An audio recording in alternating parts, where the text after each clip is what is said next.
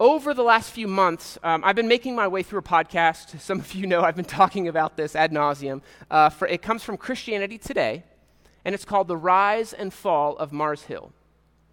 This podcast is hosted by Mike Cosper, tracks the rise, the ascent to kind of dominance and fall of a church called Mars Hill. It was found in Seattle, Washington. It was one of the most evangelical churches in America in the 21st century. Pastor at the time was Mark Driscoll. Some of you may have heard that name before. He was often called the cussing pastor. If you haven't listened to it, I would encourage you to give it a try, because while the story is about Mars Hill, many of the themes are transferable to numerous other examples of churches. Churches that have a tendency to put production and charisma above what it means to follow the way of Jesus. Now, in one of these episodes, Mike Cosper is interviewing Jesse Bryan, who is the former creative director of the church. And Jesse shares a beautiful story about an event from church history that I wanted to pass on this morning. So Jesse's a bit of a history buff. When they would go on location to different countries to shoot some footage for Mars Hill videos, he was able to kind of pepper the tour guides with questions. Right? And these tour guides were basically like experts, scholars for these ancient relics that they would go to visit. And one of them was a site called the Hagia Sophia. I believe it's a mosque now in Turkey. But back in church history, it was a church considered by many to be one of the ancient wonders of the world. The church was so beautiful that it was the envy of many. And in the 5th century, there was a Roman Empire emperor named Arcadius. And Arcadius wanted to honor his wife, and so he desired to put a statue of her in this beautiful church, this, ancient wonder of the world. Now, the bishop of the church was a guy, if you followed or read any church history, there's a man by the name of John Chrysostom, who was known as a great preacher. He was the bishop there in the city. And he said no. He's like, you're not taking your statues in this holy space. So the emperor, in response, excommunicates him, banishes him from the Roman Empire. The emperor basically said, now that this bishop is gone, I'm going to come back tomorrow, and this statue is getting placed in that church. That night, the congregation burned the church to the ground. Reflecting on the story, Jesse says this, and I quote, "The emperor miscalculated. He thought those people cared about the building. That was a bad move. He didn't understand that they were playing a different game. They actually believed in something. And they were willing to sacrifice the church for it. And so they burnt one of the ancient wonders of the world to make a point: don't bring your statues into our building." Now, the story highlights something that I want us to consider over the next few weeks. What is the church? So over the next 4 weeks, this week and the 3 following, I want to give us a defining vision and purpose for the local church. So this week, we're going to look at the question, what is the church? Try to bring some definition to it. Next week, we will look at who is the church. 2 weeks from now, we'll look at some of the rhythms of the church. And lastly, what is the church for? What is its purpose? Additionally, over the past month, I read and digested a book by Skye Jethani called What If Jesus Was Serious About the Church? It's a real short, it's a real fun book. He's got like little doodles at the start of every chapter. We might actually see some of those this morning and the next couple of weeks. But that book helped to shape some of what I'm going to be talking about this morning and over this next month. So this week, as I said, I want us to hone in on a definition of the church. Now, in the English language, when we use the word church, it can mean a few different things. There's 4 definitions that I'm going to talk about this morning, 2 of which I would suggest are not the most biblical. I don't think we find them, at least in the New Testament. And 2 of them are found in Scripture. So let's take a look at them. So when we use the word church, one of the definitions that we use is a reference to a building, right? A physical structure that houses religious activities. Let's say you're going to Dixon Middle School. You might tell someone, if you're coming down Monongahela, turn left at the library, go to the stop sign, turn right at that church, and it'll be right in front of you. Or Lord willing, next month you walk by with your walking buddy and you say, that church is getting some roofing work done. We desperately need some roofing work done. You've got that old nursery rhyme, right? Here is the church, here is the steeple, open it up and see all the people. Right? In the rhyme, the church is described as that building that houses the people. Now, this is a definition of church that is non-existent in the biblical understanding, because the earliest churches didn't have their own spaces. Christianity was illegal in the Roman Empire until the 4th century.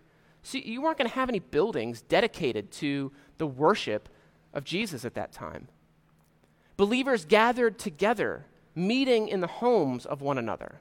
But that meeting place, the location, was not called the church. Now, this is why I find that opening story of the Hagia Sophia so compelling.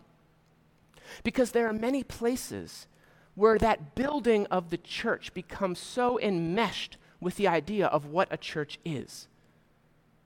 The building burns down. Christians are barred from entering it. It doesn't mean that you cease to be the church. Emperor Arcadius miscalculated. He thought that what the followers of Jesus were really passionate about was this building rich in beauty and architecture. But those early Christians understood that their passionate and orthodox worship of God was more important than any building could ever be.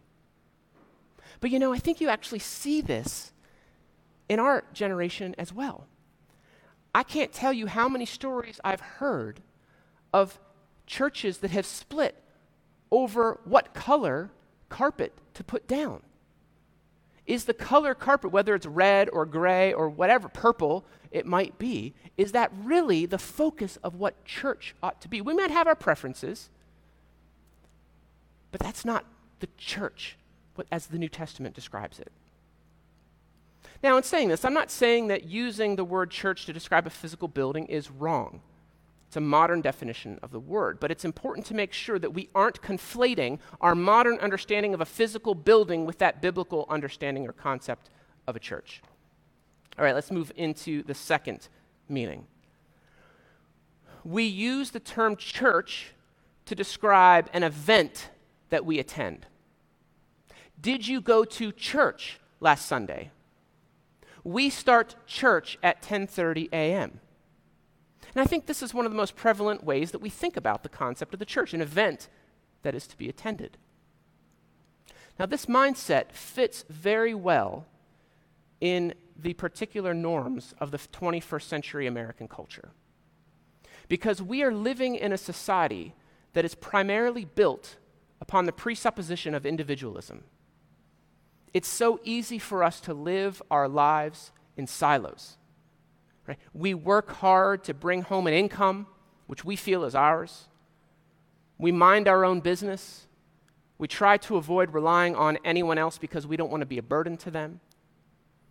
There's a high value in our society of taking care of yourself. I've shared it before that I think there's worth that is often attributed to those who are contributing to society. Shame, inversely, is often placed upon those who, might be down on their luck and are relying on others, that they're considered a drain to society. Now, what does all of this have to do with church?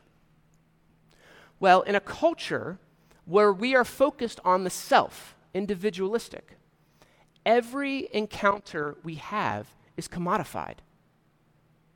Facebook and Twitter algorithms want to give us the best possible experience, so we keep coming back. Some might suggest that it's actually a little addicting. Google and Yelp reviews can make or break a business. Even our phones collect private data in an effort to make a buck, all in the name of creating a contextually relevant marketing platform for us.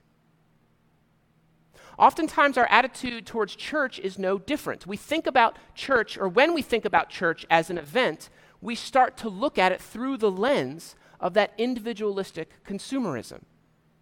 Church becomes about whether or not the music made me feel a certain way emotionally, or if the sermon was engaging or entertaining.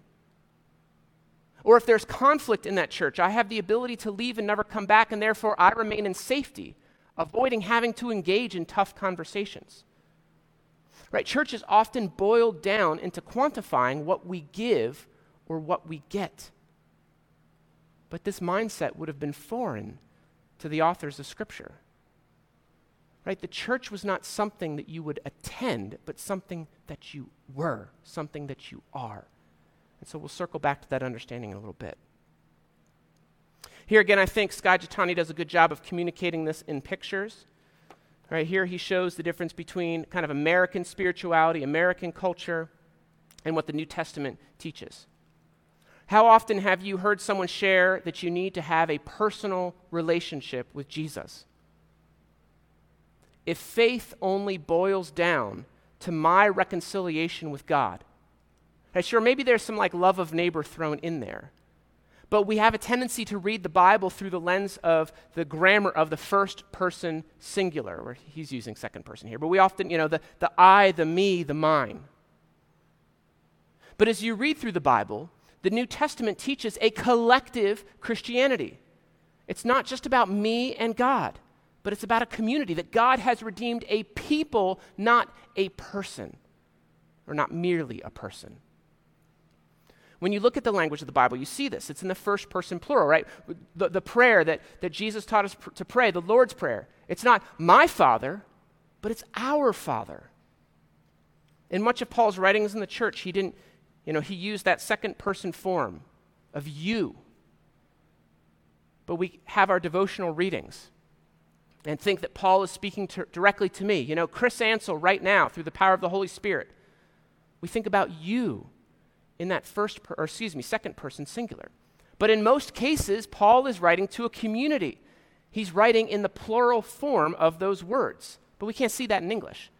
What we really need is a Pittsburghese translation of the Bible, right, that adequately makes this distinction known. Philippians 1:1-2 would say something like this: Paul and Timothy, servants of Jesus Christ, grace to yins and peace from God our Father. Right? Anytime you see that yins, you'd know, all right, it's a collective, it's not just me. As I was thinking about this dichotomy between individualistic and collective faith, a story came to mind from our late beloved sister, Helen McCombs. Those of you who knew her knew that she grew up in the hood. Helen knew what it was to be poor. I don't even remember the subject that we were discussing at small group, but something that Helen said stuck with me. She said that if you live in a poor community, you don't tell your neighbors that you don't have any food in the house. She said if you let that out, the next thing you know, people are pouring in to give you cooked meals and food from their own limited resources. She would describe how the poor would care for one another. They'd support one another, not out of abundance, but out of their scarcity. Right? These folks formed a collective with one another. And honestly, it was kind of shocking to me because I think it's a very different perspective from that middle or upper class perspective, which often puts such value on self-reliance. And I know I've gotten a little bit off the path from seeing church as an event, but a lot of these themes are entwined together. All right, the third way that we might consider the church is as an organization. Now, it's important to acknowledge that this is one of the biblical definitions, the way the Bible does talk about the church. You can see several examples of organizational principles in Scripture. You have the formation of the office of deacon in Acts chapter 6. You have the requirements for holding the position of elder in 1 Timothy 3. Even some of the rhythms of the early church structure in Acts chapter 2, which we'll circle back to that in 2 weeks, right? The rhythms of the church. The Bible does talk about the church as organizational structures, but I would suggest that it's nothing like the organizational structures, the organizational machine that we have produced in the 21st century. It's pretty common in this day and age to seek wisdom for church growth and organization from the business world. I remember early in ministry reading a book by business guru Jim Collins called Good to Great. And in the book, Collins had broken down a bunch of data to 12 principles that rose to the surface Right? That all of these principles were found in some of the longest running companies in the last few decades. The book was a business book. But we were encouraged to think about these business trends and see if there was certain alignments with how we would, put them into practice in our particular ministry focus. And this is the age that we live in, the age of megachurches, the age of mission and vision statements as the foundation of church, celebrity pastors. Right? Church planting teaches certain organizing principles that aren't based upon Scripture, but best practices from the business world, from corporations. Richard Halverson, he was the former chaplain to the United States Senate, described the cultural shift in this way. He said, "In the beginning, the church was a fellowship of men and women centered on the living Christ. Then the church moved to Greece, where it became a philosophy. Then it moved to Rome, where it became an institution. Next, it moved to Europe, where it became a culture. And finally, it moved to America, where it became an enterprise." Now, I'm not saying that this is all bad. Right? Here at Restoration Church, we have a vision statement which highlights 4 easy-to-remember words. We want to be a place where people can belong, grow in our relationship with Jesus Christ, worship together, and engage the neighborhood in which you're rooted. If you forget what that is, just read the back of Robbie's shirt. It's on it. Right? In that sentence, there's 4 words that hopefully rise to the top, communicating how we want to do ministry. To belong, grow, worship, and engage. But too often, mission and vision become an idol of the church. I hear all the time the King James Version of Proverbs 29:18 quoted. They say, "Where there is no vision, the people perish," and we use that as an excuse to kind of go all in on this vision, this formation of a vision for the church. And that vision then becomes the foundation of our churches. But that's not what the Bible says ought to be the foundation. The Bible doesn't say that the pastor or our vision or our structure or our mission is the foundation of the church. The Bible is clear that the foundation of our church is Jesus Christ. Paul makes this clear. 1 Corinthians 3:10-11, he says this. He says, "According to the grace of God given to me, like a skilled master builder, I laid a foundation. Someone else is building upon it.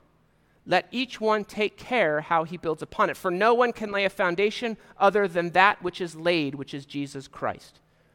Now, this is important because this is the time where Paul is writing to 1 Corinthians. What's going on in that church is there's factions.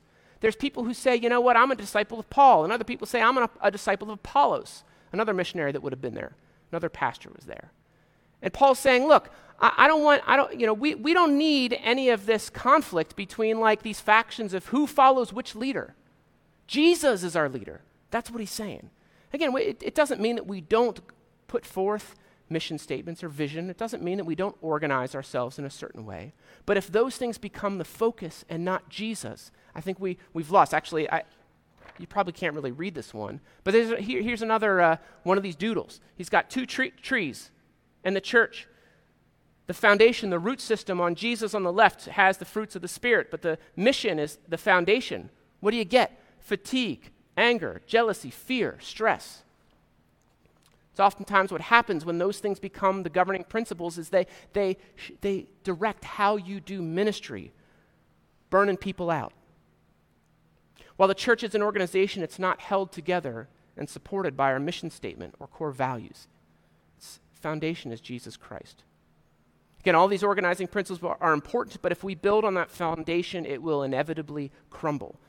I already referenced this podcast, The Rise and Fall of Mars Hill, but it is a cautionary tale of when a church is built on the foundation of a very talented pastor instead of a community seeking to follow Jesus. Time and time again, when mission and reach becomes the central focus of a church, fame replaces virtue. And that's really dangerous ground to be walking in. All right, let's move to the final definition of the church. And again, this isn't that the other definitions are wrong per se, but I've saved this one for last, and because I think there's something weighty, there's something important to this definition. The last meaning of church in the English language, and found most readily through the New Testament, is that the church is a community of people living together in union with Jesus Christ and each other. And let me say that again, that the church is a community of people living together in union with Jesus Christ and each other. Now, if you're reading the New Testament and you stumble upon the word church in English, almost universally when you see that word church, it's translating the Greek word ekklesia. It comes from ek, which means out from, and from the root kaleo, which means to call. So the word ekklesia literally doesn't mean church, at least not the way that we understand it, like a building. Ekklesia literally means the called out ones. The word is ultimately describing not a building or an organization, but a group of people that God has called out of the world and called to himself and his kingdom. It isn't the building, it's not the worship service, it's not the programs, it's not the organizational principles that carry the Spirit of God, but the people.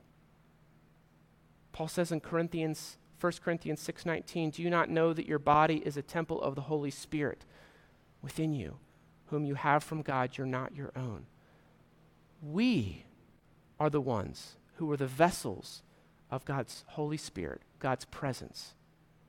Structures and programs are important, but they are there to support the mission of God to his people. As I said earlier, God has not just redeemed a person, but a people, a collective, a community. We're on this journey towards Jesus together. Our structures and programs ought to point to that truth. Consider the author of the book of Hebrews. You may have heard this passage cited before, Hebrews 10:23-25. The author says this, "Let us hold fast the confession of our hope without wavering, for he who promised is faithful. And let us consider how to stir one another to love and good works, not neglecting to meet together, as is the habit of some, but encouraging one another, and all the more as you see the day drawing near." Now, this passage has been used countless times to highlight the importance of going to church. Church is something that we ought to attend. It's good for us to participate in. The Bible tells us don't give up on these gatherings. But we can't stop there. Yes, it is an exhortation to continue to meet and gather together, but for what purpose? The passage continues, to encourage one another, especially as you see the day drawing closer. The purpose of these gatherings is to be a touch point in our lives, where we can receive encouragement from God, we can be a source of hope and reassurance to one another, as we journey as redeemed people of the cross. Now, I know this morning I've shared a very idealized perspectives of the church. The truth is there is no perfect church. There's that old adage that if you find the perfect church, as soon as you start going, it's not going to be perfect anymore, right? There is no perfect church. Surely we here at Restoration Church, we miss the mark. We're far from perfect. But I want to give us a vision of what church ought to be, inviting us not to attend an event that fulfills some need within us, but acknowledging that all of us together make up this particular local church. How are we together turning our eyes to see the work that God wants to do in and through us as a community? Now, next week, we're going to talk a little bit more into the shape of that community. Who is that community? Because let me tell you, the gospel is radical for life, bringing reconciliation in places that no one expected it to come when it first happened. So we'll talk a little bit more about that community next week. But I want us to invite us to reconsider how we think about the church. Once more, let's listen to the wisdom of Skye Jethani. I feel like he should be giving me royalties for name dropping him so much. He said this, he said, and I quote, "We are called to be an incarnate community in a world of digital avatars. A household of healing amid a culture of anger and division. And a surrogate family where a generation of spiritual orphans can find the love of Christian mothers and fathers, sisters, and brothers, which ultimately points to the love of God himself. He continues, but at precisely the moment when our society badly needs the church to rediscover the value of being a family, it has scoffed at the simple vision to chase after the dehumanizing values of corporations instead. If that's not hope for what the church could be, I don't know what is. So I want to invite us to consider what it means to journey together as the church. And in the next few weeks, we'll continue to unpack that, considering the place of the church in our lives and in broader society. Let's think about what it means to be the church, not just go to church. So as I've done in the past, I want to give us some reflection questions each week. And I'll post these on Facebook probably tomorrow or Tuesday. The hope in these, even if you just look at them, write them down or go to Facebook once or twice in the week, it just gives us a touch point to understand, to think about these things. Because what's real easy, I did this for years, is you go to a church service, you hear the sermon, maybe even take some notes. In fact, I still have binders of notes that I took at the church I went to in college. And you know what? I've never once opened that up to go back and look at it. But if we have these touch points to keep thinking about this, not walk out this door, forget it, and be like, all right, are the Steelers going to beat the Bengals today? That's what some of us are going to be focused on a little bit later, or the rain, and when can I cut the grass? So I'm sorry, I'm going on a long tangent here about these reflection questions. The point of them is just to be a touch point that we can be continuously ruminating, mulling over some of these themes. So this week, think about this. Anytime you use the word church, identify which of those four definitions are you using it as. Are you describing a building? Are you describing an event? Are you describing like the institution, organization? Or are you describing the community, the body of believers? And kind of tally that up in your head.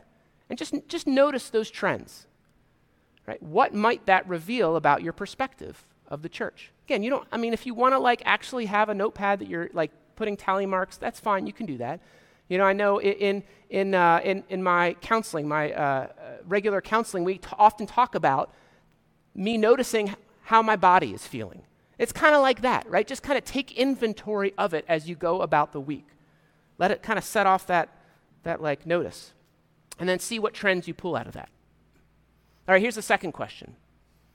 In what ways I'm not very good at grammar. In what ways okay, I was right. In what ways has the self-reliance of American culture impacted the way you interact with the community of the church?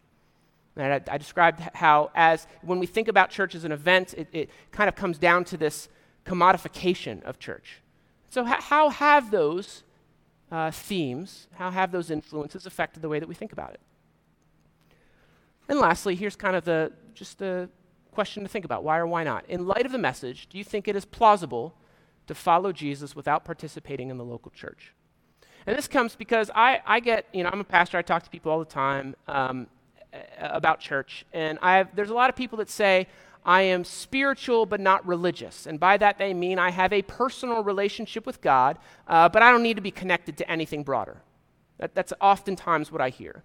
And I would argue that I actually don't think that is how the New Testament teaches us to be a follower of Jesus, right? We're not siloed. We are meant to be part of a collective. But think about that. That's my answer to the question. But, process through that because people have different answers than I do. Why or why not? Is it plausible to follow Jesus without participating in the local church? And if you have questions about any of this stuff, let me know. Drop me an email, Facebook line. Here's my phone number. Write it down. You can text me. I don't care. All right. Let's pray, and then we'll close our service with another song.